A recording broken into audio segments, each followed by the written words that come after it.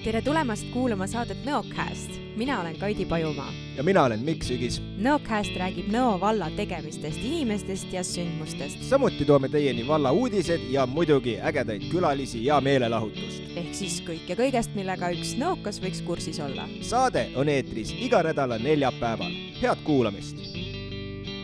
Nõocast on taas kord eetris, jaanideni on veel loetud päevad aega, tehniliselt tegelikult täna on 21, seega teie kuulete seda praegu neljapäeval. Mis päev siis on, Kaidi?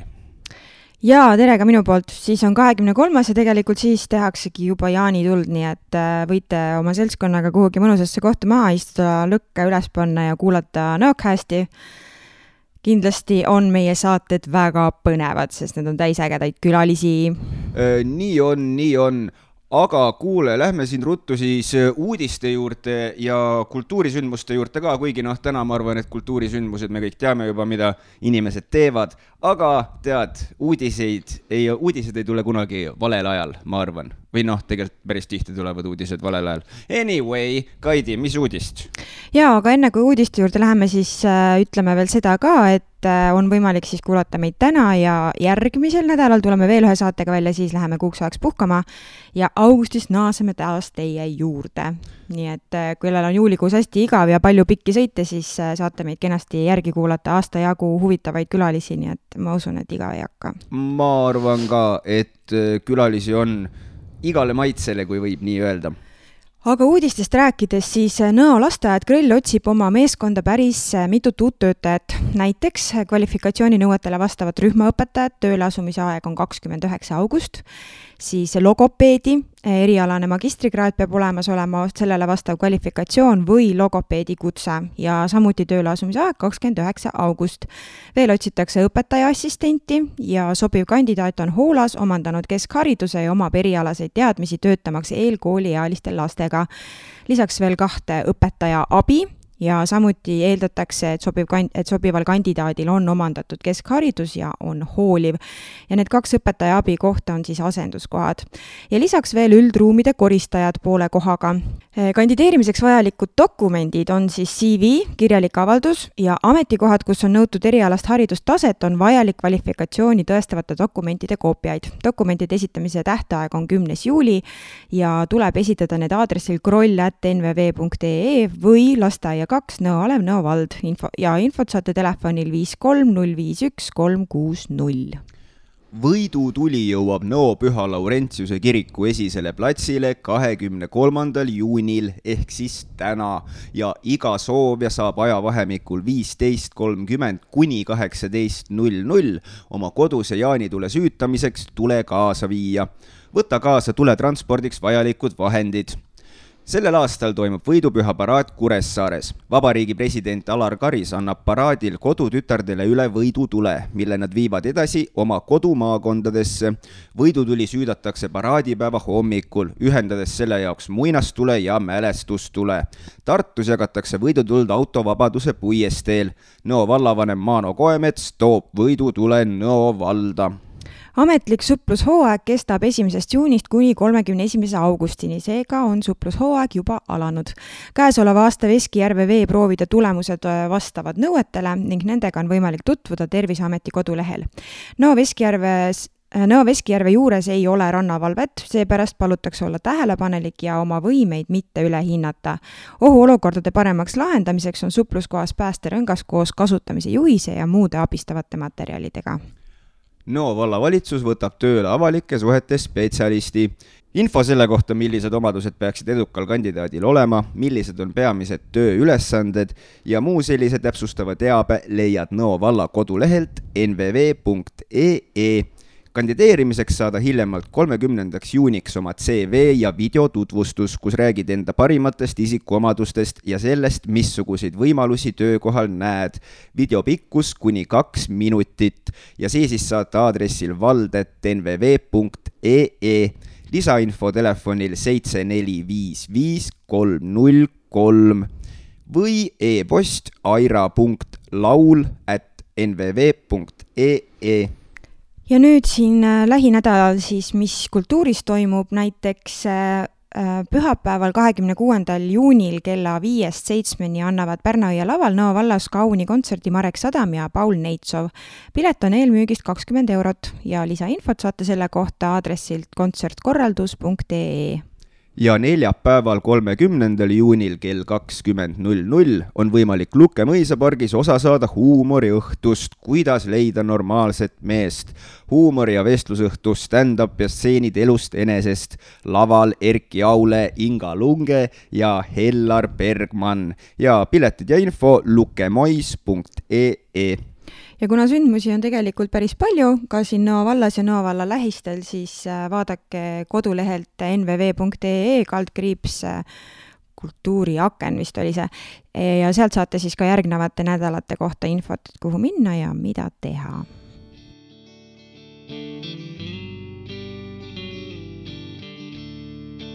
Kaidi tead, olin siis mina rahulikult kodus jaanideks valmistumas, valasin endale süütevedeliku põhjasid ühte pudelisse kokku, et oleks hea niimoodi mõnus kokkuhoidlik ja keskkonnasõbralik jaanituli mul, mis ma plaanin üksinda keldris teha, põletades vanasid kumme.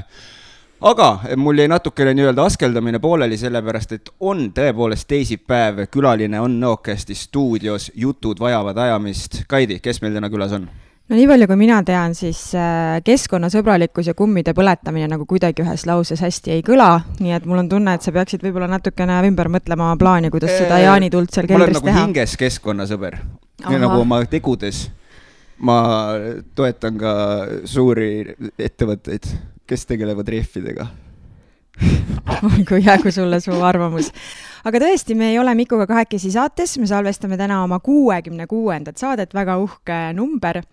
Läheb see siis eetrisse 23. juunil, nii et täpselt jaanipäeval ja meie tänane külaline. Ühesõnaga, mina tema kohta kirjeldust lugesin, siis mul tekkis kohe hästi palju küsimusi ja mul on nagu nii suur au, et ta on meil siin stuudios. Ja ta kirjeldab end järgmiselt. Olen kirjanik, paljude lasteraamatute autor ja ka 2 kunagise telesarja ning paari filmi stsenarist. 7 aasta eest leidsin omale uue kodu Nõo ja Kambja valla piirile, nii et siin ma nüüd loon ja lehvitan. Tere tulemast saatesse, Aidi Vallik. Tere! Tere ka minu poolt. Esiteks suur aitäh, et leidsid selle tunnikese meiega siia juttu ajama tulla. Ja meie saade me alustame alati traditsiooniliselt sellise eksistentsiaalse kriisiga, et anname sõna sulle ja et äkki räägid oma sõnadega siis ka, et kes sa siis täpselt oled, kus sa tuled ja millega tegeled? Ma tegelen põhiliselt kirjutamise ja järgmises järjekorras aiandamisega.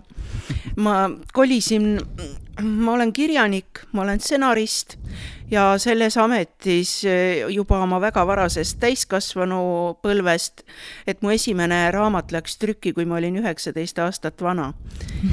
Ja siis ka, ütleme, minu esimesed 3 või 4 luulekogu on ilmunud sellise nooruslikult ulja pseudonüümi Ats all, sest siis mulle tundus, et minu päris nimi Aidi, mis vanemad mulle andsid, on nagu nii, on mage ja nõme ja väga lahja, et ma nagu, ja siis mulle väga meeldis, kui sõbrad hakkasid mind Atsiks hüüdma.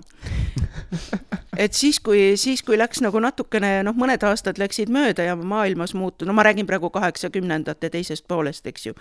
Ja siis ühel hetkel sai maailmas Aits sai väga populaarseks ja siis millegipärast paljud inimesed hakkasid segi ajama Atsi ja Aitsi. Ja siis ma hakkasin tasapisi oma hüüdnimest nagu taganema või niimoodi hakkasin vaikselt sellest lahti ütlema. Ja siis, kui ma olin Ott Vallikuga abiellunud ja perekonna nimi Vallik meeldis mulle hirmsasti ja siis ma olin nõus ka kaaluma oma sellise, ma olin ka nõus ümber mõtlema oma eesnime osas. Et Aidi Vallik kõlab juba päris hästi. Ja see kõlab tõesti väga hästi. See kõlab tõesti hästi. Ja. kõlab. Ja et siis ma hakkasin Aidi Vallikuks. Ja. Selge. Aga lähme siis nii-öelda, ma arvan, et nii-öelda lapsepõlve alguses, et kas selline, kuidas siis selline, ütleme siis, kirjaniku hing nagu avaldus, et nagu nii kui sündisid oli juba nii-öelda pliiats käes ja esimesed tähed paberile või kuidas jõudsid selleni? Peaaegu selles suhtes, et need esimesed minu salvestatud sõnumid on pärit umbes minu 4. eluaastast, kus ma et millegipärast vanemad panid neid, ma kirjutasin selliste pisikeste pabertükikeste peale kirjutasin ja joonistasin kogu aeg kõrvuti. Et sa 4-aastaselt juba kirjutasid või? Ja 3-selt hakkasin lugema. Ma ei mäleta seda ise, aga nii nad räägivad. Vau, ma mõtlen ise, et mul on kohe 8-seks saab üks poeg ja teine on 4. Noh, see 4 kirjutab jah oma nime praegu igale poole. Mul suuremal poisil oli ka see periood, kus kui enam-vähem hakkasid tähed selgeks saama, see oli igale poole vaja oma nimi kirjutada. Aga ma ei kujuta ette, et nagu lauseid ta juba kirjutaks, vau. Nii et sa olid aga juba tead, mulle ka lapsena loeti väga palju ja ma olin hakanud rääkima varem kui aastaselt. Muide, seda sama asja kordas ka minu tütar, kelle esimesed sõnad tulid 8-6-selt. Kus tulid juba need emmed ja koera nimi oli üks tema esimestest sõnadest.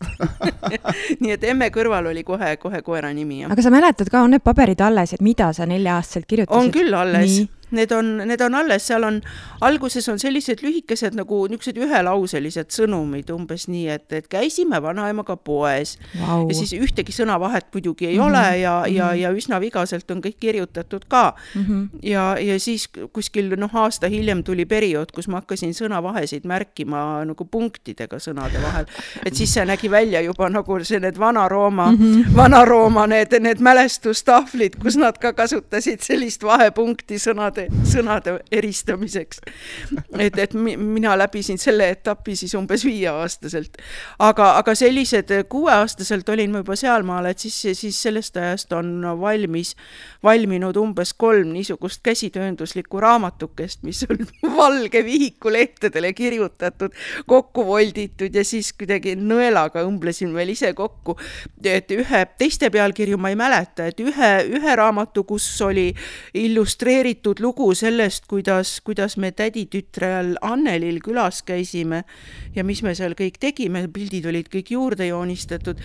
Ma ei mäleta, mis selle pealkiri oli, sest selle ma kinkisin Annelile ära ja siis üks tähelepanuväärne teos kandis pealkirja Väikese Aidi kurb elu.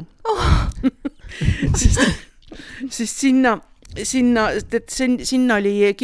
ma olin kirjutanud mitu juttu sellest, kuidas me lastena tegime pahandust, aga millegipärast alati mina jäin süüdi. Kuigi need mõtted mul peas olid ju nii suurepärased, et mul on sealt meeles on üks jutt, kuidas ühel kevadel oli metsas hästi palju usse või raudtee ääres. Me elasime sellises raudteelähedases asulas lapsepõlves, Paliveres. Ja ühel kevadel kõik täiskasvanud rääkisid, et raudtee äärde ei tohi lapsed mängima minna, et seal on väga palju rästikuid see kevad. No ja minul huvi suur, ma ei olnud kunagi rästikuid näinud.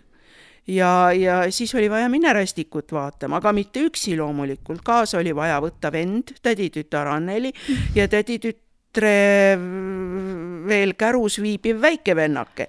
Ja siis ma nagu uljalt viisin terve selle kamba raudtee äärde rästikuid otsima. Ja siis muidugi, kurb elu seisneski selles, et sellel üritustel olid tagajärjed, eks ju. Ja tagajärgi pidi kandma kõige vanem ja see, kes idee välja mõtles. See tähendab mina. Ja siis sinna oli ka niisugune väga muljetavaldava pildi olin kõrvale joonistanud sellise väga paljude loogetega rästiku, mis oli üle terve lehekülje, siin oli hiigel suur ja selle kõrval oli siis 4 väga väikest inimest. Umbes nii, nagu me oleksime läinud Godzillaga kohtuma. Ja. Oi jumal, okei. Oota, kas lõppkokkuvõttes siis leidsite selle rästiku ka või ei leidnud ühtegi rästikut? Ei leidnud. Ma ikka mõtlesin, et nägite rästikut ka. Jaa. Kuna ma olen selle Kuidas elada Ann ikka. Seal ükskõik, kuidas te ütlete, ma tean, et eriti Eesti erinevates piirkondades seda hääldatakse erinevalt. Pudel ja pudel. Et lääneestlased ütlevad seda Ann, ütlevad pehme enniga. Aga ka mitte kõik. Ja muide mingisuguses murdes, ma ei tea, kuidas siin kandis öeldakse mall. Nimi mall, kas on mall? Mina tavaliselt ka küsin, et tahaks öelda mall on, aga ilmselgelt ta ei ole see mõõtmisaparaat. Ja minul tuleb automaatselt mall. Või Jan ja Jan on ka raske on öelda nagu Jan minul. Huvitav. Aga mõtlengi, et kuna mu ema on pärit Võrumaalt ja seal tegelikult justkui nagu on pigem niuke pehmed hääldused. Aga Ann on erand. Jah, siis ei ole minuga nagu kaasa tulnud pudel või mantel või et ma tean, et mõned räägivad. Lumik hakkab kokku, on ju? minul pakib. Ja lumi, vot see lumi pakib. Mina ütlen lihtsalt sulalumi. Mul oli ka sulalumi, mina kuulsin seda Pärnust esimest korda, kui äkki lumi hakkas pakkima ja siiamaani on see veider, et ta pakib. Lääne-Eestis pakib. Aga piimal oli ka mingid imelikud väljendid, müre vist on ka osadele võõras, et piim on müredaks läinud. Juh, mina seda sõna tean. Aha, seda tead, okei. Ja siis pürsti tean ja peni tean. No peni on täitsa võro värk, et see on nagu sealt kandist ja mine ka perra pini pitsitas kats ka naer. Aga see, kuidas elada Ain, et ma olen ise seda kunagi nooruspõlves lugenud. Kas ta mitte ei olnud isegi kohustuslik kirjandus mingi aeg? Nüüd ta praegu on, jah. Jah, ta umbes 2005 ta võeti koolikirjanduse nimekirja. Ta ilmus esimest korda 2001. 2001, jah, just. Ja kui ma siin vahepeal näiteringi juhendasin mitu aastat järjest, siis me tahtsime tegelikult näiteringi tüdrukutega ka teha seda, nii-öelda nagu seada seda lavale, sest neile hullult nagu meeldis see materjal ja see nagu väga-väga kõnetas, aga ma ei ole ju mingi lavastaja, ise hakkasin seda näiteringi juhendama ja kuidas mingi tunne oli, niimoodi tegime. Ja mul oli nagu raske teda visuaalselt lavale panna, sest paralleelselt toimusid ju sündmused nagu, et kas oli nagu tema mõtetes või mineviku mälestused ja siis oli nagu aktiivne tegevus. Et ma ei suutnud seda kuidagi nagu eristada lihtsalt sellega, et teed lava pooleks ja mõtlesin, see on igav ja ma ei taha niimoodi teha ja sinna paika see jäi. Aga minu küsimus on see, et kuidas sa jõudsid selle looni üldse, et kas seal on mingisugune ka selline nagu tõsielu aspektid või sul lihtsalt nagu mõtlesid, et või kuidas sul üldse see loominguline pool nagu toimetab? Kuidas elada Ann oli üldse mu esimene pikem proosatöö, sest kuni Anni ilmumiseni olin ma 3 luulekogu autor, mis kõik olid ilmunud Atsi pseudonüümi all. Aga elu oli vahepeal juba selles mõttes edasi läinud, et ma 96. aastal lõpetasin Tartu Ülikooli ja samal sügisel asusin tööle Haapsalu Videmanni gümnaasiumisse, mis praegu on Läänemaa ühisgümnaasium. Ja seal ma sain endale õpetamiseks need kõige toredamas eas lapsed, et ma andsin tunde 7-12. Et see oli selline karastav kogemus. Ja aga siiamaani üks mu lemmikvanuseid. Minu teine lemmikvanus laste puhul on siis, kui nad on umbes 6 ja siis nagu visuaali põhjal on need 6 mu lemmikud. Sest mulle nii õudselt meeldib, kuidas neil ei ole ees üldse ambaid. Jaa, see on päris lahe periood, jah. See on lihtsalt nii armas ja liigutav minu meelest, kuidas laps naeratab sulle vastu ja tal on eest saatel jumala tühi. Et minu enda tütrest on tehtud kõige lemmikumad fotod just sellest vanusest, kus ta naerab ja ambaid ei ole. Ja ta ise vihkas neid fotosid vahepeal niivõrd. See on see vampiiriperiood. Jah, aga see on nii liigutav ja armas. Aga teismelised on jälle teistmoodi liigutavad ja armsad. Jah, on liigutavad ja armsad, et mulle teismelised üldiselt väga meeldivad. Ja siis oligi. Eks nendega on ju raske ka. Ja siis kui ma olin 2 aastat tööl, siis juhtus niimoodi, et mulle anti õpetada üks väga keeruline 8. klass. Nagu tõsiselt, päriselt väga keeruline,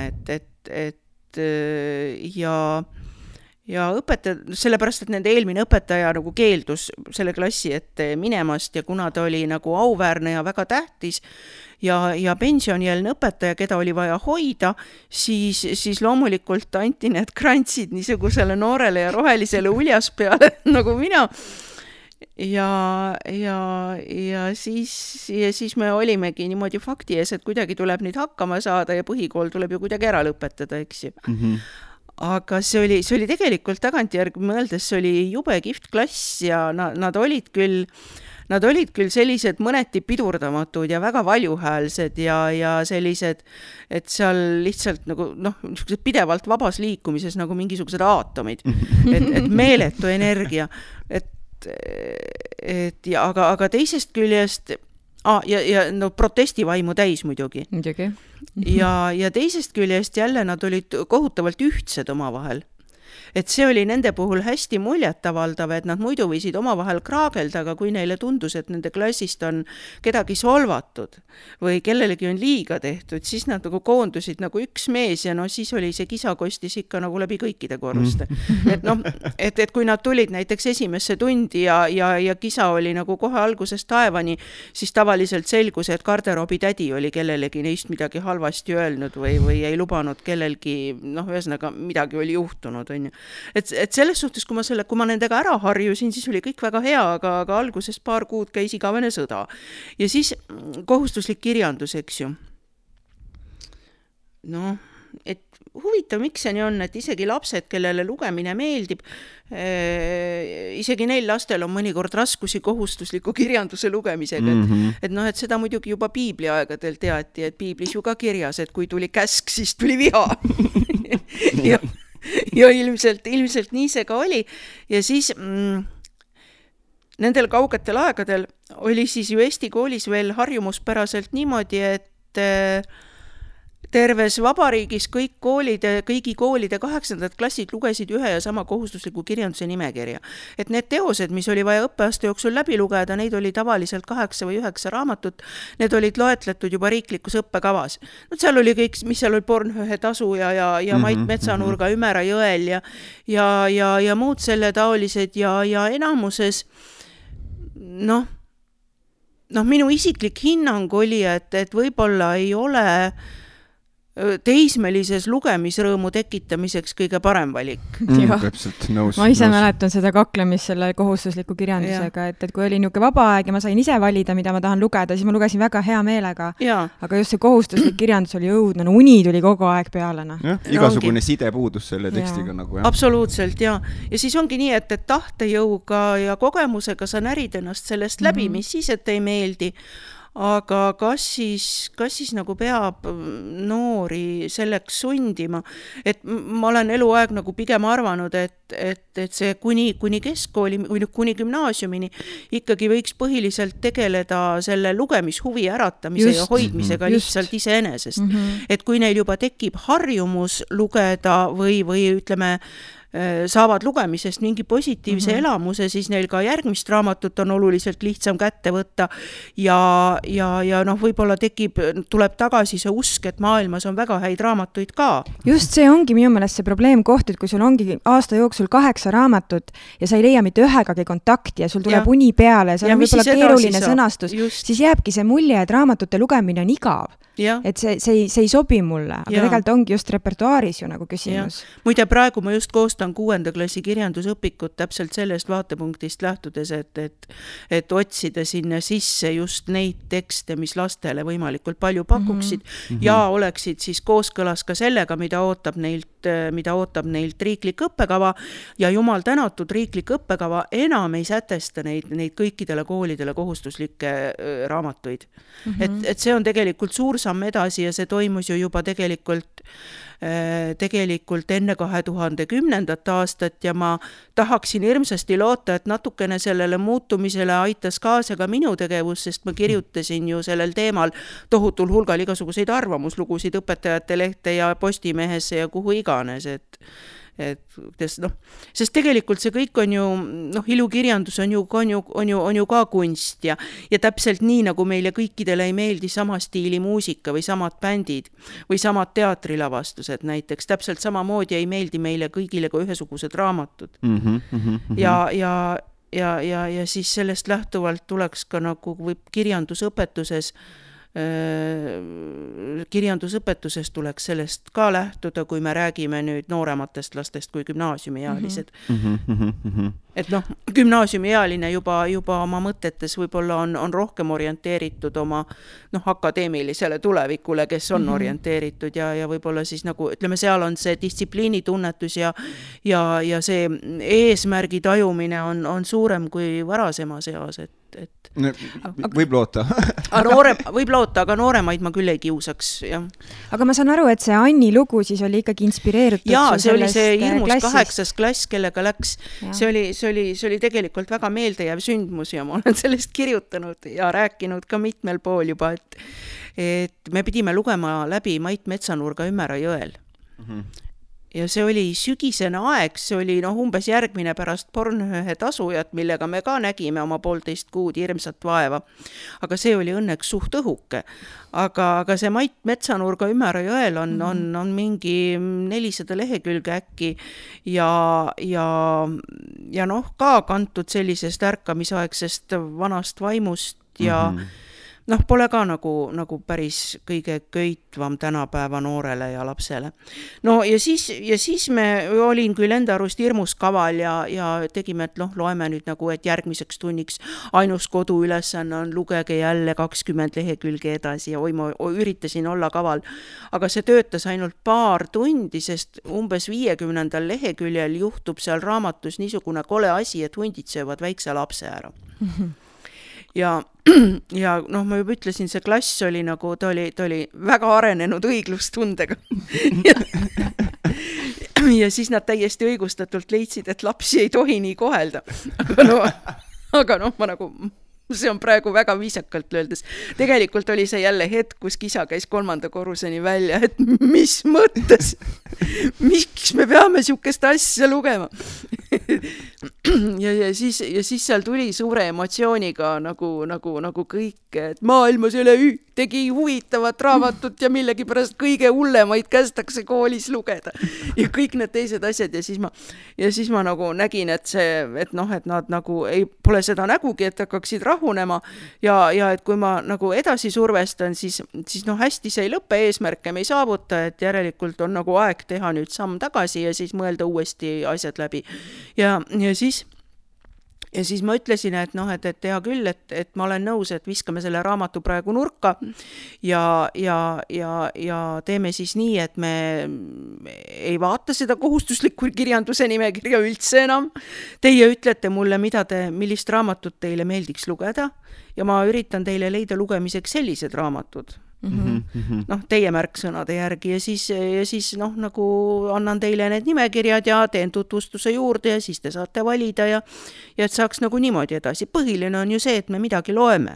Aga see ei ole siis seda kohustust, et kui on riiklikus õppekavas kirjas see kohustuslik kirjandus, et õpilane peab olema läbi lugenud, et kas sellega sul pahandusi ei tekkinud siis või? Ma väga kartsin küll, aga lõppkokkuvõttes ei tekkinud, sest ma olin, selles suhtes olin ma kaval ka, et seal ma andsin need sisututvustused neile, tähendab, me õppisime nende raamatute sisu teoreetiliselt. Lihtsalt nagu, et seal raamatus juhtub selline asi, see räägib sellest, tegelased on sellised, lõpptulemus on selline, et andsin lihtsalt teose ülevaated ja ma kõige rohkem kartsingi seda, et kui äkki tuleb lõpueksamisse. Ja siis, aga 9. klassis umbes pool aastat enne lõpueksameid, siis ütleme, et see atsakam osa klassist, kes nagu tahab paremaid tulemusi, et kuskil edasi püüelda, et neil ma siis ikka soovitasin need kõige kuulsamad asjad, Mait Metsanurka ilmselgelt ei panda 9. klassi lõpueksamisse, eks ju, ja ei pandudki. Aga tasuja võib tulla näiteks. Ja siis ma tegingi, nagu ütlesin, et on risk, et see ja see raamat võivad tulla lõpueksamisse, et kui te väga häid tulemusi tahate, et lugege need enne läbi. Ja ma ei kontrollinud, kas nad lugesid. See ongi jah, niisugune vastutuse andmine tema enda õlule, eks ju. Ja siis oligi, ja siis nad ütlesidki mulle igasuguseid asju, mis heas raamatus peab olema. Ja siis nendest... See oli tegelikult päris... See oli üks minu elu kõige harivamaid kirjandustunde mulle endale. Et nad ütlesid jah, et ikka päris konkreetseid asju, et millist raamatut meeldib siis 8-ndikele lugeda. Et kõigepealt peategelane peaks oma vanematega tülli minema ja natuke hiljem soovitavalt sõpradega ka. Ja siis ta peaks kodunt põgenema, ta peaks elama kuskil vaba ja metsikut elu, ilma täiskasvanuteta. Ta peaks selle käigus tarbima alkoholi ja proovima ära narkootikume. Seal peab olema õnnetu armastus. Mina ei tea, ma täpsustasin üle, et kas õnnelik ei või olla. Ei õnnetu, ainult õnnetu armastus. Ja siis seal soovitavalt pidi olema seksikoht seoses selle armastusega. Ja siis seal pidi olema tulekahju, keegi pidi surma saama, aga keegi, kellest väga kahju ei oleks. see oli päris hea. See oli hea, jah. Ja siis keegi pidi osutuma kellekski teiseks või ühesõnaga mingi vandenõu või salaplaan pidi lõpuks välja tulema. Ja tegelikult seal oli veel palju asju, et seal tunni lõpuks mul oli, me tegime seda nagu ajurünnakuna. Ma panin selle kõik tahvli peale kirja, mis nad ütlesid. Ja tegelikult tunni lõpuks oli see tahvel täis kirjutatud. Ja siis seal ja siis tekkiski, kell polnud veel helisenud ja täitsa ootamatult oligi klassis, nagu klass oli saabunud vaikus ja kõik vaatasid tahvlit ja kõik olid natukene tummaks löödud sellest ja siis üks tüdruk ütles mulle, et mis sa arvad, et kui sa nüüd vaatad, et kas sa ikka oskad soovitada meile raamatut, kus kõik need asjad sees on. Ja sa ütlesid, ei, ma kirjutan ise. Ja siis ma ütlesin, et ei, et ma kahjuks ma olen küll päris palju lugenud, aga ma ikkagi ei tea ühtki raamatut, kus kõik see tahvli täis sees oleks, et aga et kui me teeks sellise asja nagu kompromissi, et kui te olete nõus näiteks sõpradega tülli mineku või tulekahju ja surmajuhtumi välja jätma, et päris lihtne on leida näiteks raamatut, kus on tegemist kodunt põgenemise ja õnnetu armastusega ja alkoholi tarbimisega, et leiab küll. Ja siis nad olid sellega nõus ja me tegime kokkuleppe ja siis tunni lõpus, kui kell helises ja nad hakkasid juba välja minema, siis ma lubasin neile nagu naljaga, et aga kui te head lapsed olete, siis ma kirjutan teile ise sellise raamatu. Ja nemad naersid sellepärast, ja kirjutad. Ja mis aastal see oli? 97. Ja võt, sa ei murdnud oma sõna? Ei, ma paar aastat mõtlesin ja 99. aasta suvevaheajal kirjutasingi. Sest vahepeal see kõik jäi pähe keerlema, sest mulle ju jäi sealt, see oli ju tahvli peal, mobiiltelefoni aastal 97 ei olnud, et tahvli pealt ära pildistada. Kustutasin, tund sai otsa, pesin tahvli puhtaks, vaatasin veel enne kustutamist, on ikka võrukaelad. Ja aga seal mingid punktid jäid ikka hullult painama ja siis ma käisingi 2 aastat selle mõttega ringi, et et võiks ju proovida ja võiks ju kirjutada ja Ott kõrval ka kogu aeg julgustas, et mis sa põed, et kirjuta, et Oota, aga suvevaheaeg, et siis 3 kuuga põhimõtteliselt kirjutasid kogu nagu raamatusi? Põhimõtteliselt 2 kuuga, sellepärast, et õpetaja suvevaheaeg hakkab umbes jaanipäevast. Siis, sest suvetööd on ka. Suvetööd on ka, olid siis ja on nüüd. Nii et jah, et kui ma suvetööd olid lõppenud, siis ma istusin kodus laua taha, hakkasin kirjutama. Ma pean küsima, kas sul õnnestus nendele samadele õpilastele panna see Anni raamat nätaki laua peale, ütleb, palun? Ma lubasin siin, see on õnnestus. See võis nii magus olla. Nad ei mäletanud. Päriselt? Neile meenus alles siis, nad olid siis, tähendab, kõik muidugi ei saanud gümnaasiumisse edasi, aga osa neist sai ja ma õpetasin siis seda osa ka veel nende gümnaasiumiklassides. Ja nad olid siis 11. kui see ilmus. Ja siis ma küsisingi nende käest, et lugesite, kas tuleb tuttav ette. Ja nad ei saanud aru, millest ma räägin. Tuttav, et miks see peaks tuttav ette tulema. Kas te ei mäleta, et olite 8. klassis, te ise ütlesite mulle, mis peab ühe korraliku raamatu sees olema. Ja siis neile meenus ja siis nad naarsid, õigus muidugi oli, jah. Ja siis neil oli hea meel küll. Väga kihvt ikka. No võt on ikka kirjanduse õpetaja. Kui ei ole, siis teeme. See oli, ma ütlen, see oli väga rikastav kogemus. Aga sel hetkel, sa ütlesid ka, et nad olid niisugused võrukaelad ja teine õpetaja oli loobunud neid õpetamast, et kas see hetk, kui sa nii-öelda lõid käega sellele kohustuslikule kirjandusele, andsid selle vabaks ja lasid neil valida, mida nemad soovivad lugeda, kas siis nagu sa saavutasid ka selle usalduse ja autoriteedi nagu nende ilmselt jaoks? Küll, jah. Nende silmis, jah. Ilmselt et peale seda oli lihtsam olla seal klassi ees või? Üldiselt küll, jah, ma ütlen, meie suhted said ju korda ja ma arvan, et ma olin selle klassiga väga soojades suhetes ikkagi nende gümnaasiumi lõpuni, see osa, kes pääses gümnaasiumisse edasi, sest kõik ikkagi ei pääsenud. Aga ma saan aru, et siis see kirjutamise protsess ise oli nagu selles mõttes valutu siis selles mõttes, et või kas nagu ei olnud sellist hirmu ja teadmatust, sest enne seda ma saan aru, et olid ikkagi põhiliselt luuletusi kirjutanud ja ma olin 2 aastat ringi käinud ja need mõtted ju keerlesid mu peas. Et noh, vaata, et sellest on vähe, kui sa tead, et su tegelane peab minema vanematega tülli. Miks ta läheb? Mis seal siis juhtub? Mis seal taustal siis toimub ja kui ta kodunt põgeneb, kuhu ta põgeneb, kelle juurde, mis seal tehakse? Eks ju, kes seal on, et seda maailma sa ikkagi ju hakkad üles mõtlema. Ja siis juhtuski, selles suhtes ma ikkagi arvan, et saatus on ikka olemas küll. Et siis, kui mu pea hakkas selle Anni mõttega tegelema 97. aastal, siis kuidagi hakkasid minuni jõudma mingid täiesti veidrad ja kummalised olukorrad, mis kõik olid just nagu pusletükid selle jutu sisse. Oi, või hakkasin ma ise lihtsalt neid olukordi märkama ja meelde jätma. No näiteks, raamatus on ju niimoodi, et noh, vaata see, et kes osutub kellekski teiseks, eks ju, kes on lugenud, see teab, et lõpus tuleb välja, et Anni ema on seal nagu tegelenud ja kõigest teadlik olnud. Aga kust see mõte tuli? See tuligi, ma olin suvel, seda ma enam ei mäleta, kas 97. või 98. aasta suvel olin koolikanseleis, asendasin sekretäri suvevaheajal ja üks ema tuli last kooli panema, ühte 8. klassi tüdrukut, kes pidi jääma klassi kordama. Nad kolisid Tallinnast Haapsalusse, sest tüdruk kippus vägisi paha peale minema, pidutses palju, ei ööbinud kodus ja lasi endast palju vanemate noormeestega ringi, mis sellele emale loomulikult kõvasti muret tegi ja siis see ema oli sattunud pealt kuulma tütre telefonikõnet, et millest selgus, et ta kavatseb nüüd paari sõbraga mõneks ajaks kodunt põgeneda ja tõesti minna ja elama sellist vaba ja metsikut elu. No see oli täpselt see, mida mul vaja oli.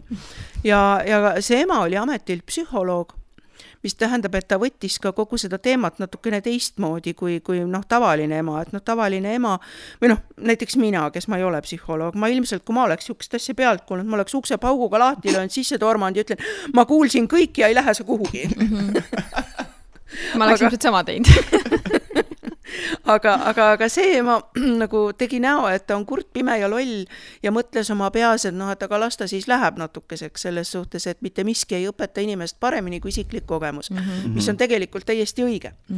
Ja siis ta sellise hoolitseva ema kombel lihtsalt hoolitses mõnda aega selle eest, et kui laps kodunt põgeneb, oleks tal võtta kaasa sularaha, et lapse selles hoiukassas oleks sularaha ja et kodus oleks konserve ja suitsuvorsti ja kiirnuudleid, et kui põgenemiseks läheb, et päris näljas ei pea ju seda tegema ja siis ta niimoodi tegeles selliste emalike asjadega.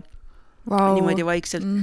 Aga kui siis tõesti see päev kätte saabus ja tütar oli kodunt lahkunud ja siis läks paar päeva mööda ja plaani nõrk külg oli ju see, et ema tõesti ei teadnud, kuhu ta tütar läks. Kelle juurde täpselt ja kui kauaks ta jääb, ühesõnaga mitte midagi ei teadnud. Ja kui sa lähed politseisse ja ütled, et kuulge, et mu tütar põgenes kodunt, et ma teadsin küll, et aga hakake nüüd teie otsima, siis nagu see ka igatahes see oli tegelikult päris keeruline olukord, millesse see pere sattus. Muidugi tüdruk tuli tagasi, ma ütlen, teda tuldi ju lõpuks meie kooli panema. Nii et ta pidi tagasi tulla.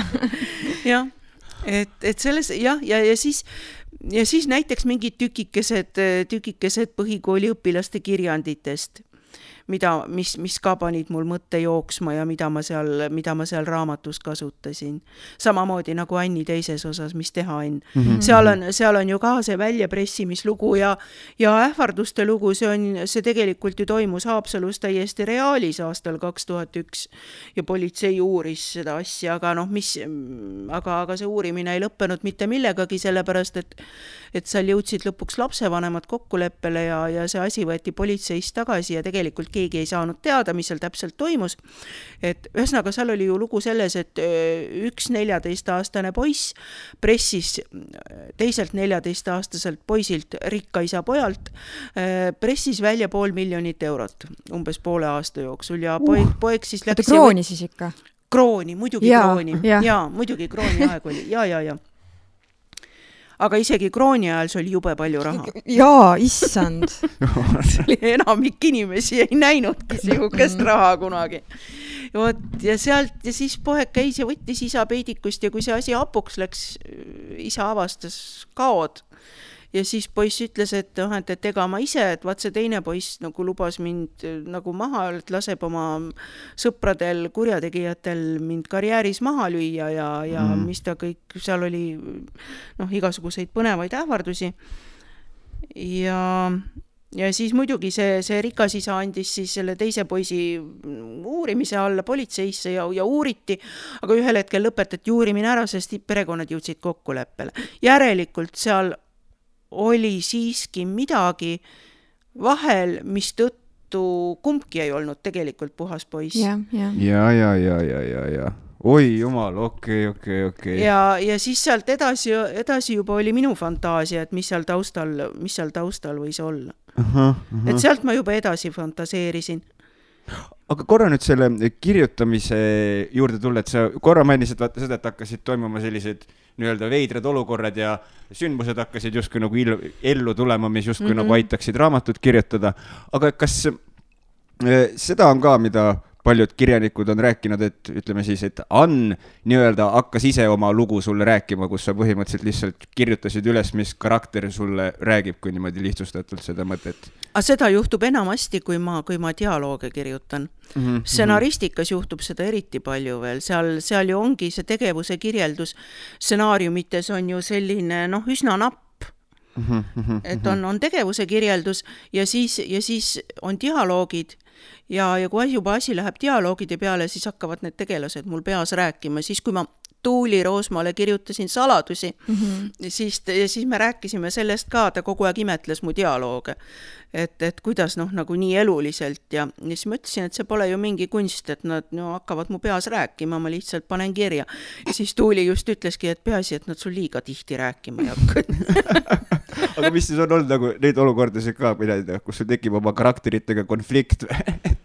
et no see on küll nüüd veits veider. Jaa, Anni 4. osa jäigi sellepärast pooleli, et mul tekkis tõsine konflikt. See asi läks mitte Anniga kui suures, vaid seal nagu tema kõrval oleva kõige olulisema tegelasega.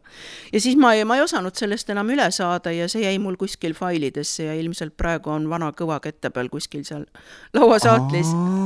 Mul oli 80 lehekülge valmis kirjutatud juba. Ja siis ma ikka tundsin, et pagan, ma ei taha seda edasi teha, mulle ikka see juss ikka ei sobi üldse, et ta ikka ei peaks siuke olema. Aga mismoodi ta teistsugune saaks olla, seda ma ka ei suutnud välja mõelda korra pealt. Issand, kui põnev. No näed. Aga mina olen neid saladusi ikka omal ajal päris palju vaadanud. Kus kohas sa seda inspiratsiooni nagu said? Või sa lihtsalt istusid maha ja tekkisid ideed? Või kuidas? Inimesed päriselt kirjutasid. Ja see on nii tore, sellepärast, et need kirjad ju jõudsid minu arvutisse lõpuks. Et nad saatsid saate meili postkasti ja kust siis see jõudis kõik mulle ja siis me tegime toimetajatega koos valiku, et millised lood sealt võtame ja me rööveldasime ju selles suhtes ka, et mõnikord me panime mitu lugu kokku. Kui oli nagu sarnane probleem, aga ühest loost saime hea alguse, teisest loost saime sellise toreda sündmuste arengu ja lõpplahendus tuli juba hoopis kuskilt 3. kirjast. Aga seda oli küll vähem, et enamasti oli ikkagi niimoodi, et me suutsime jääda ühe kirja juurde. Seda vaata, kui inimene kirjutab sellest, mis temaga elus juhtunud on. Tihtilugu inimesed ise ei näe selle sündmuste ahela algpõhjust, millest see pihta hakkas. Seda on, kui inimene on parasjagu selles sündmuste sees alles või alles äsja on sealt välja saanud, ta tihtilugu veel, ta alles protsessib seda. Ja tihtilugu tal on väga raske määratleda, et kust see nüüd pihta hakkas. Et kust see lugu üldse algas. Ja samamoodi ega päris elus, mõnikord elu ei paku selliseid konkreetseid lõpplahendusi. Väga palju konflikte jäävad vinduma. Jäävad vinduma paljudeks aastateks. Aga teleekraanil ei saa seda ju lubada, sest meil on 20 minutit konkreetselt saladuste ja see episoodi jaoks. Aga jah, need kirjad olid väga huvitavad. Neid kirju oli muidugi meeletult palju. aga siis oligi nagu inimesed nagu täitsa saatiski nagu massiliselt siis neid kirjasid, et paljud inimesed ikka tahavad oma lugu tegelikult rääkida. Jaa, kui meil oli uus hooaeg alanud, siis tavaliselt päevas tuli umbes 20 meili. Noh, kõik ei olnud loomulikult kasutamiskõlblikud, sest osad olid sellised 5-realised või 7-realised, et aga seal, noh, ütleme selle 20 hulgas oli ka, ütleme 5 sellist, noh, korralikku ja üksikasjalikku kirja, et siis, noh, et sellest saaks. Ja siis me nende hulgast valisimegi, millest saaks. Esimese hooaja muidugi, kui see saade ei olnud veel tuntud ja me alles hakkasime seda ette valmistama. Esimese hooaja lood, noh, siis inimesed ei osanud ju veel kirjutada, eks keegi ei teadnud, millega on tegemist. Ja need esimese hooaja lood me korjasime Perekooli foorumist ja tuttavate juttude kaudu. Nii et niimoodi, ja Puduaari foorum oli vist ka. Ja siis oli mingi Delfi naistekas. Ja. Et need esimese hooaja me täitsime selle materjaliga, mis me sealt saime. Ma saan aru, et enamus kirjutajad olid naised, eks ju, et kas oli mõni meeste poolt kirjutatud lugu ka? Oli aga muidugi vähem, jah. Aga see oli ka mingeid selliseid liiga ekstreemseid saladusi, mis olid nagu sellised, okei, see on liiga hull saladus, et rääkida seda teleekraanil. Kõige hullemad saladused tulid ja oli. Kahjuks tõesti oli ja need olid laste väärkohtlemise lood. Kus siis see laps täiskasvanuna? Noore täiskasvanuna, kui ta on hakanud mõistma, mis toimus ja siis ta kirjutab. Ja siis ta on juba, ütleme nii, 17, 16, 17, 18, 19. Ja siis nad kirjutavad, et võt, kui ma olin 8, 9, 10 ja võt siis oli nii ja siis oli nii. Ja ütleme, neid seksuaalse väärkohtlemise lugusid me, noh, seda on endal ka kohutavalt traumaatiline selle materjaliga töötada. Ja ise seda dialoogi sinna kirjutada. Ja isegi seda dialoogi sinna kirjutada ja seda kõike endale ette kujutada ja kui see su peas elama hakkab, siis on see ikka päris kohutav. Ja ma arvan, et me sellise seksuaalse ärakasutamise kohta, äkki meil oli selle 10 aasta jooksul võib-olla mingi 3 või 4 episoodi tegime. Aga siis me ka üritasime nagu ikkagi, noh, mitte väga otseselt ja noh, nagu ikka viisakalt ja nagu lugupidamisega seda materjali käsitleda või noh, nagu väikese distantsiga. Aga noh, muidugi kõik need joodikutest vanemate lastelood ja lihtsalt väga vägivaldses kodus kasvanud lapselood, et siiamaani mul on meeles, et meil oli lugu ühest kasuisast, kes siis nagu otsustas oma elukaaslase 10-aastast tütart korralikumaks õpetada ja siis igasuguse lohakuse eest rakendas hästi drastilisi karistusi, noh nagu, et ühe korra, et kui tüdruk tõi kassipoja koju, kui see kraapis liivakastist välja, tüdruk kohe tagasi ei pannud, et siis isa viskas selle kassipoja elusalt katlama ja ahja. Mis asja? Tüdruku nähes. Ja siis, kuidas tüdruk läks politseisse kasuisa peale kaebama ja ühesõnaga see lugu nagu rääkiski sellest, kuidas tüdruk siis tahtis, et kasuisa selle eest karistada saaks. No õigesti tahtis. Minu mul oli ka esimene mõte, et seina äärde ja maha lastana. Et võt, noh, et laste elus on tegelikult uskumatult palju väga hulle asju. Aga kuidas see, aga päriselt, ma saan aru, et see inimene, kes seda rääkis, oli ju siis ikkagi juba täiskasvanu, et ei olnud. Ta oli siis ise mingi 14-aastane, kui ta meile kirjutas. Ja tal kripeldaski see, et ta ei saanud sellele loole mitte mingisugust lahendust, sest politsei vist ainult käis vestlemas selle isaga ja siis ta pöördus mingite loomapäästjate poole, ühesõnaga aga keegi tegelikkuses ei teinud midagi, noh. Ja ema ka selle mehe juurest ära ei tulnud. Jesus Christ. Et ma arvan, ma ei tea küll, mis sellest tüdrukust edasi sai päris elus, aga ma kahtlustan, et ta lahkus kodunt kohe, kui oli võimalik, noh näiteks pärast põhikooli kuskile kutsekooli õpilaskodusse või siis pärast gümnaasiumi. Ühesõnaga, noh, ilmselt ta ei jäänud sinna eriti kauaks. Tõenäoliselt küll. See on väga kohutav. Siiralt loodame, et tal nüüd läheb hästi ja samas ma mõtlen nagu selle peale, et erakordne selline julgus ikkagi nagu 14-aastaselt kirjutada juba seda lugu võis olla nii-öelda paberile või siis e-mailile selline suur julgustükk ja normilt laastab, ma mõtlen, kui sa seda... Aga sa mõtle, see oli tal ju mitu aastat olnud tõenäoliselt väga südame peal, et laps sai tõenäoliselt sellega, sest see juhtus, kui ta oli umbes 10.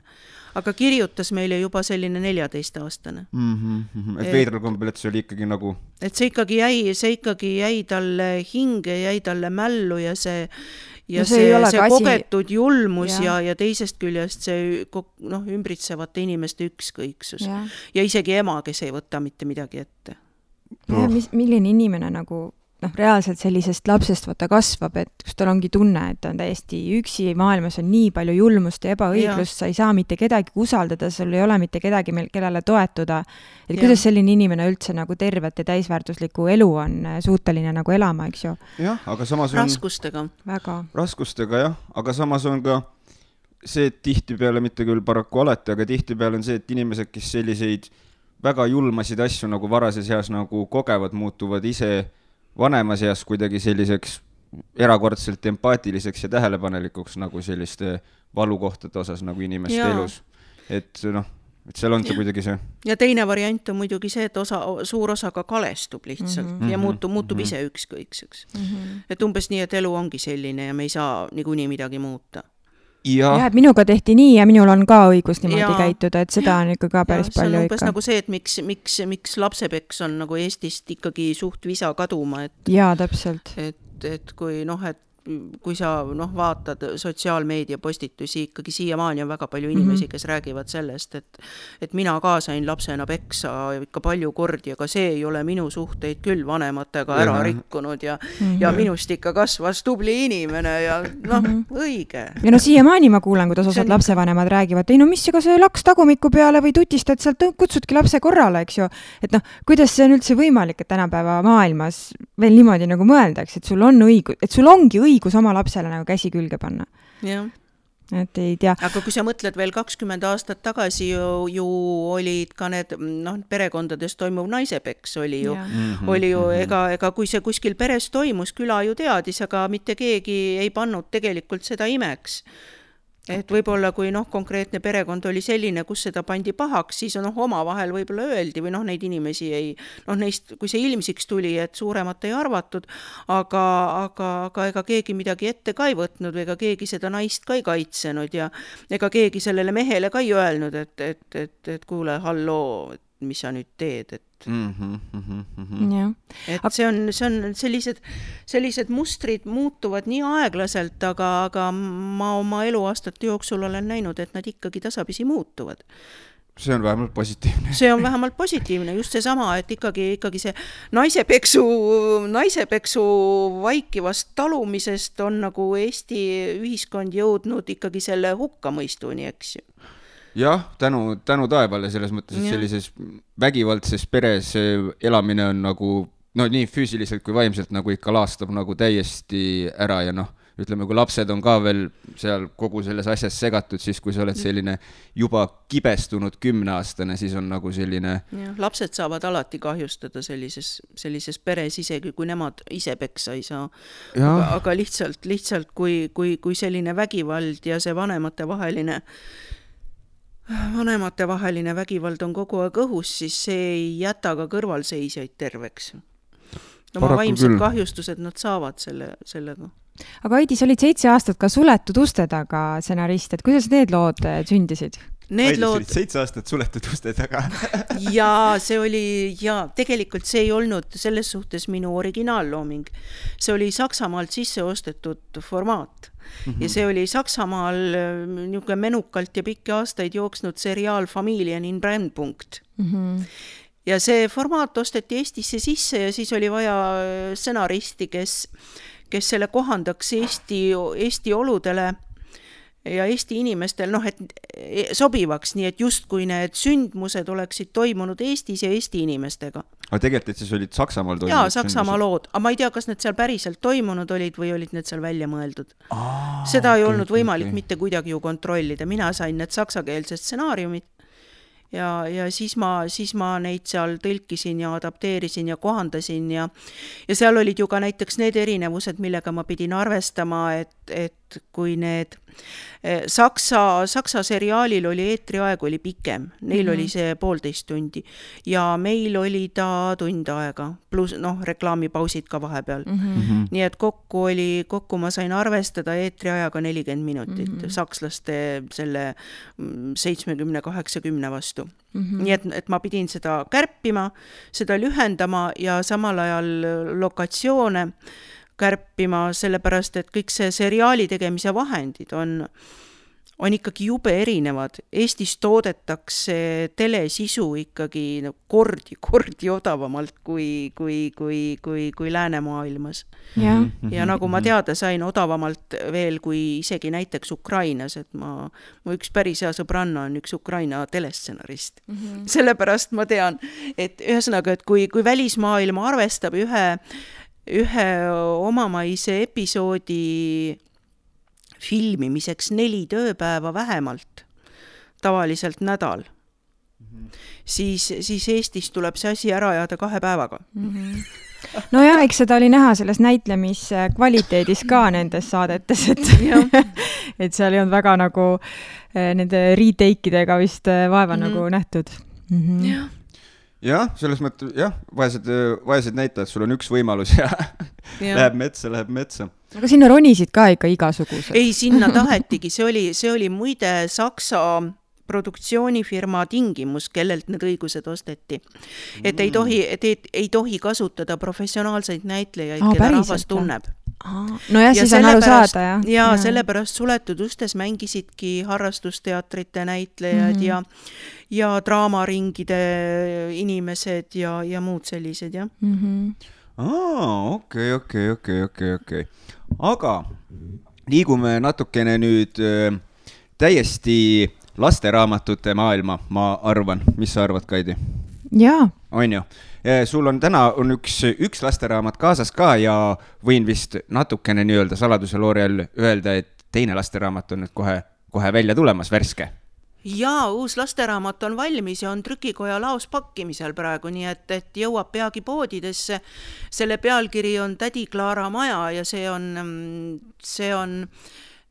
on sellised pikemad sorti lugulaulud ühest nõiast, kes on selline kaasaegne nõid, ainult elab metsas, on veidi omamoodi ja tema nimi on Tädi Klaara.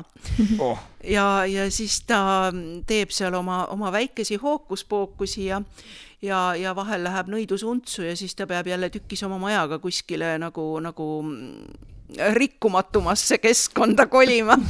Kas tal on nagu see kanajalgadel maja nii-öelda?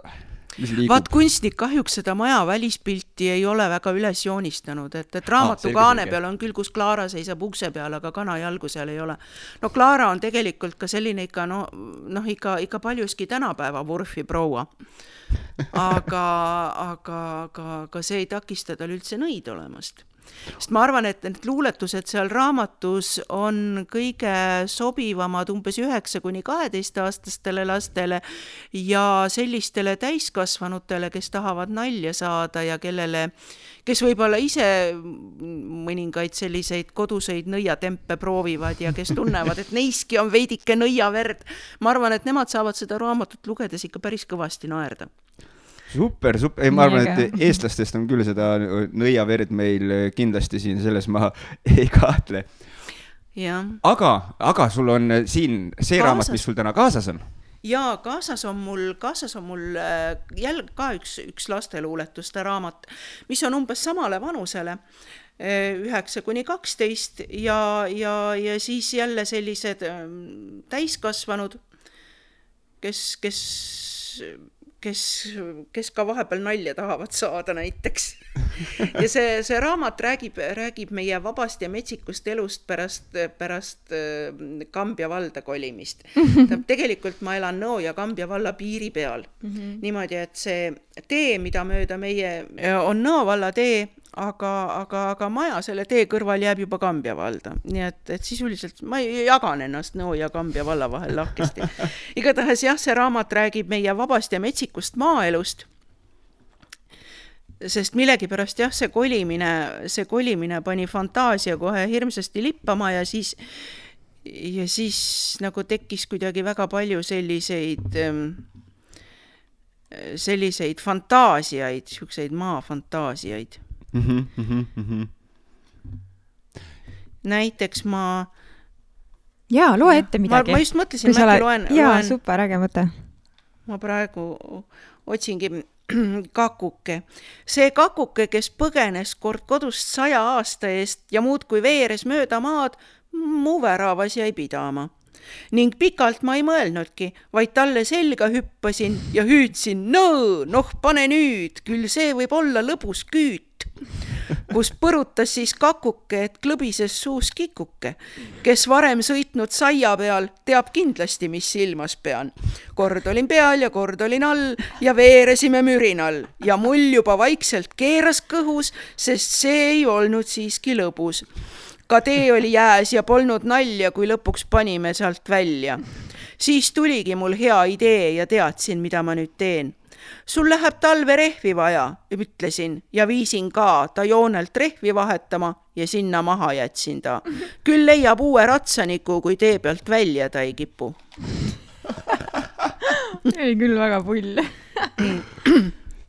Ja siis on, ma loen veel mõne. Jaa, muidugi, palun. Millegipärast eriti naljakad on need talve luuletused, kui ma kelgutamas käisin. Ma kelgutasin alla mäest, kuid sõit läks veidi ära käest, sest panin põmdi vastu puud. Hea, et mul terveks jäid kõik luud, kuid hoog oli siiski nõnda suur, et koledama raginaga murdus mänd ja kuusk seal taga. Kuusk omakorda kukkudes viis Pärna kaasa tee pealt eest. Pärn langes kaela kasele. Kask jättis tühja aseme ja lepad loogu kaasa viis. Need aga küntsid pajusid ja terve suure haavatuka uppi ajasid ja hukka. Mina ei osanud midagi teha. Ehmatanud olin kangeks end kehast. Vahtisin kaost ammuli sui, just kui torm oleks murdnud siin puid. Terve mets oli maoli maas. Ei tea, kas era või RMK. Hiilisin minema ja tegin sääred, enne kui keegi mind näeb langi ääres. Terveks nädalaks tuppa end peitsin, pilke vaid uksepraost õuele heitsin. Ei julge vist kevadeni, kas tead nägu näidata küla peal. Vaat sellised fantaasialood. Ja sinna kolides jah, kuidagi hakkas algas nagu mingi uus elu ja fantaasiad muutusid ja et selles suhtes oli see kolimine täiesti õige ettevõtmine. Sai uue värskuse ellu. Ma tahan selle kolimise kohta kindlasti veel, ma saan aru, et sa tahtsid ka kolimise kohta küsida. Okei. Aga ma tahtsin lihtsalt seda ka veel ruttu mainida, et lisaks vahvatele luuletustele on nendes raamatus ka väga ilusad illustratsioonid, mis on tehtud Ott Valliku poolt. Jaa, sest Ott Vallik on päris tuntud illustraator ja vanasti ta joonistas ka ajalehtedesse karikatuure ja koomikseid. No neist on ta küll nüüd loobunud, aga lasteraamatuid illustreerib ta edasi ja õnneks osa neist on ka minu omad. Kuigi jah, ma pean ikka tema juures ka nüüd juba järjekorras olema oma raamatutega, et ta on oma piltidega päris popp-poiss, jah. Aga mina tahtsin hoopis selle luuletuse sündimise kohta küsida, et kuidas sul see luuleprotsess nagu pihta hakkab, et mina ka vahepeal natuke luuletan, et minul nagu tekib mingisugused sõnad hakkavad nagu korduma või tuleb kõigepealt mingi lause ja siis tuleb kohe teine lause ja siis nad hakkavad omavahel mängima või kuidagi tekib mingi rütm või tempo või midagi, et hästi tihti muidugi vahetult enne uinumist ja kui ma siis üles ei kirjutanud, siis on hommikuks läinud. Ja siis pärast ei mäleta. Et kuidas sinul see luule nagu sünnib? Mul on selles suhtes, mul on laste luulega jube hästi, et jah, vahel hakkab täiesti lambist, hakkab peas midagi, tekivad mingisugused veidrad seosed ja mingid kõlaefektid hakkavad käima ja siis hakkab see luuletus ennast peas ise ehitama. Niimoodi kohe täitsa vabatahtlikult vahel juhtub. Aga laste luuletustega on mul selline lugu, et ma juba üle 20 aasta 23 aastat nüüd jah, kirjutan igal nädala lõpul kirjutan ühe lasteluuletuse ajalehe Lääne elu laste rubriigi jaoks laupäeviti. Nii et see tegelikult sunnib mind selle asjaga pidevalt tegelema, isegi siis, kui parasjagu vabatahtlikult mingeid asju peas kõlama ei hakka, ma pean istuma neljapäeval või reedel sinna arvuti taha ja välja mõtlema ühe lasteluuletuse. Minu meelest see on kohutavalt andekas, et sa seda teha oskad, sest mina niimoodi sunniviisiliselt ei oska, et mul peab ikkagi olema mingi valu või igatsus või mingi eufooria või midagi, mis nagu sütitab seda loomingut, aga see, et ma istun arvuti taha, mul võib-olla väga üksik on, jah, et mis on nagu kuidagi tulnud, et kui on töötarbeks vaja mingisugune luuletus teha, aga siis läheb hästi kaua aega ja kuidagi üldse ei meeldi ja ei teki seda õiget vibe'i, et... Ega mul ka vahel ei teki õiget vibe'i ja siis ma võin ikkagi 6 tundi seda luuletust välja mõelda.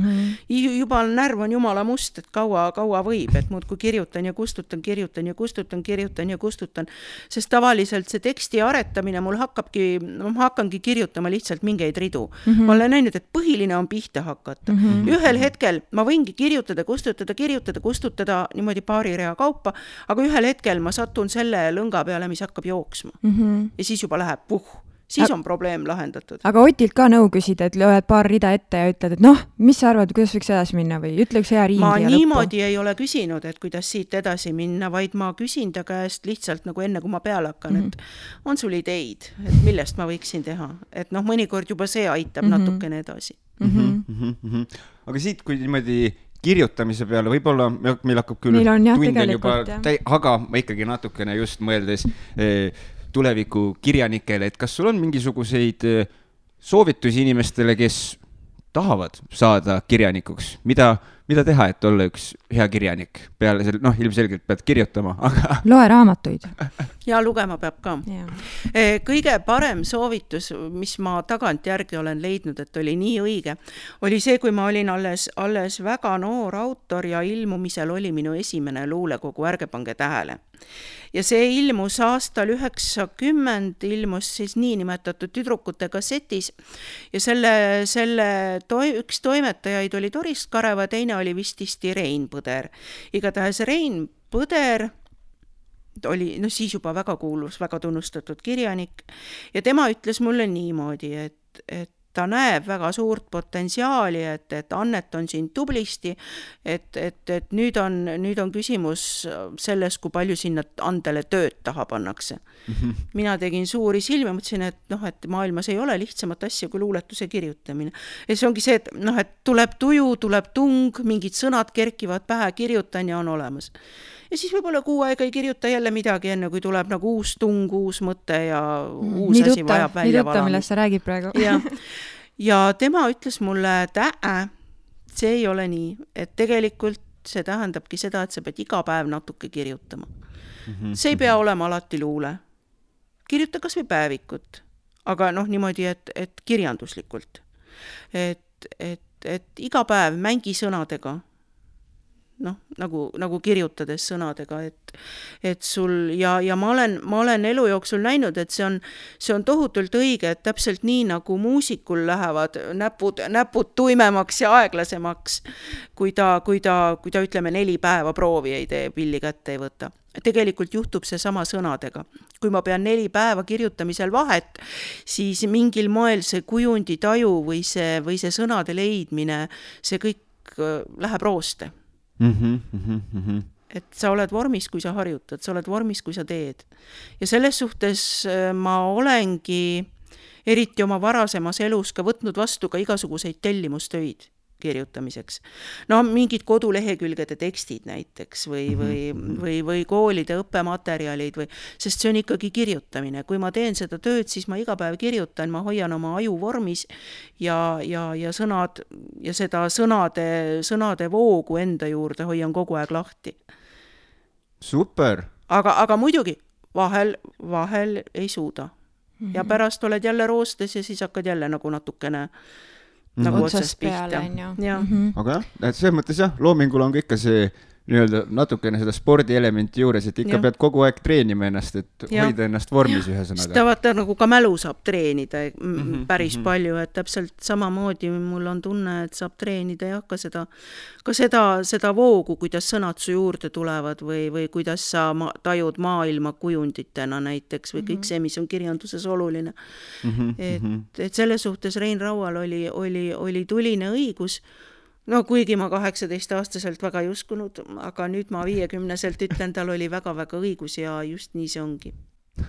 Tead, Heidi, sinuga on nii tore olnud see tund aega, sul on nii põnevad lood ja ainult istuks ja kuulaks ja see, ma arvan, et see saade võiks olla 4-tunnine ja see ikka kuulataks lõpuni, sest igal lool on oma karakter ja oma sisu ja oma mingisugune lõpp või lõpetatus, et nii äge. Aitäh sulle, et sa leidsid meie jaoks. Jaa, aitäh ka minu poolt ja ennem kui me täitsa pillid kokku paneme. Meil on üks küsimus ka. Jaa, täpselt. Äkki küsi ennem küsimus ära ja siis teeme infomerciali lõppu.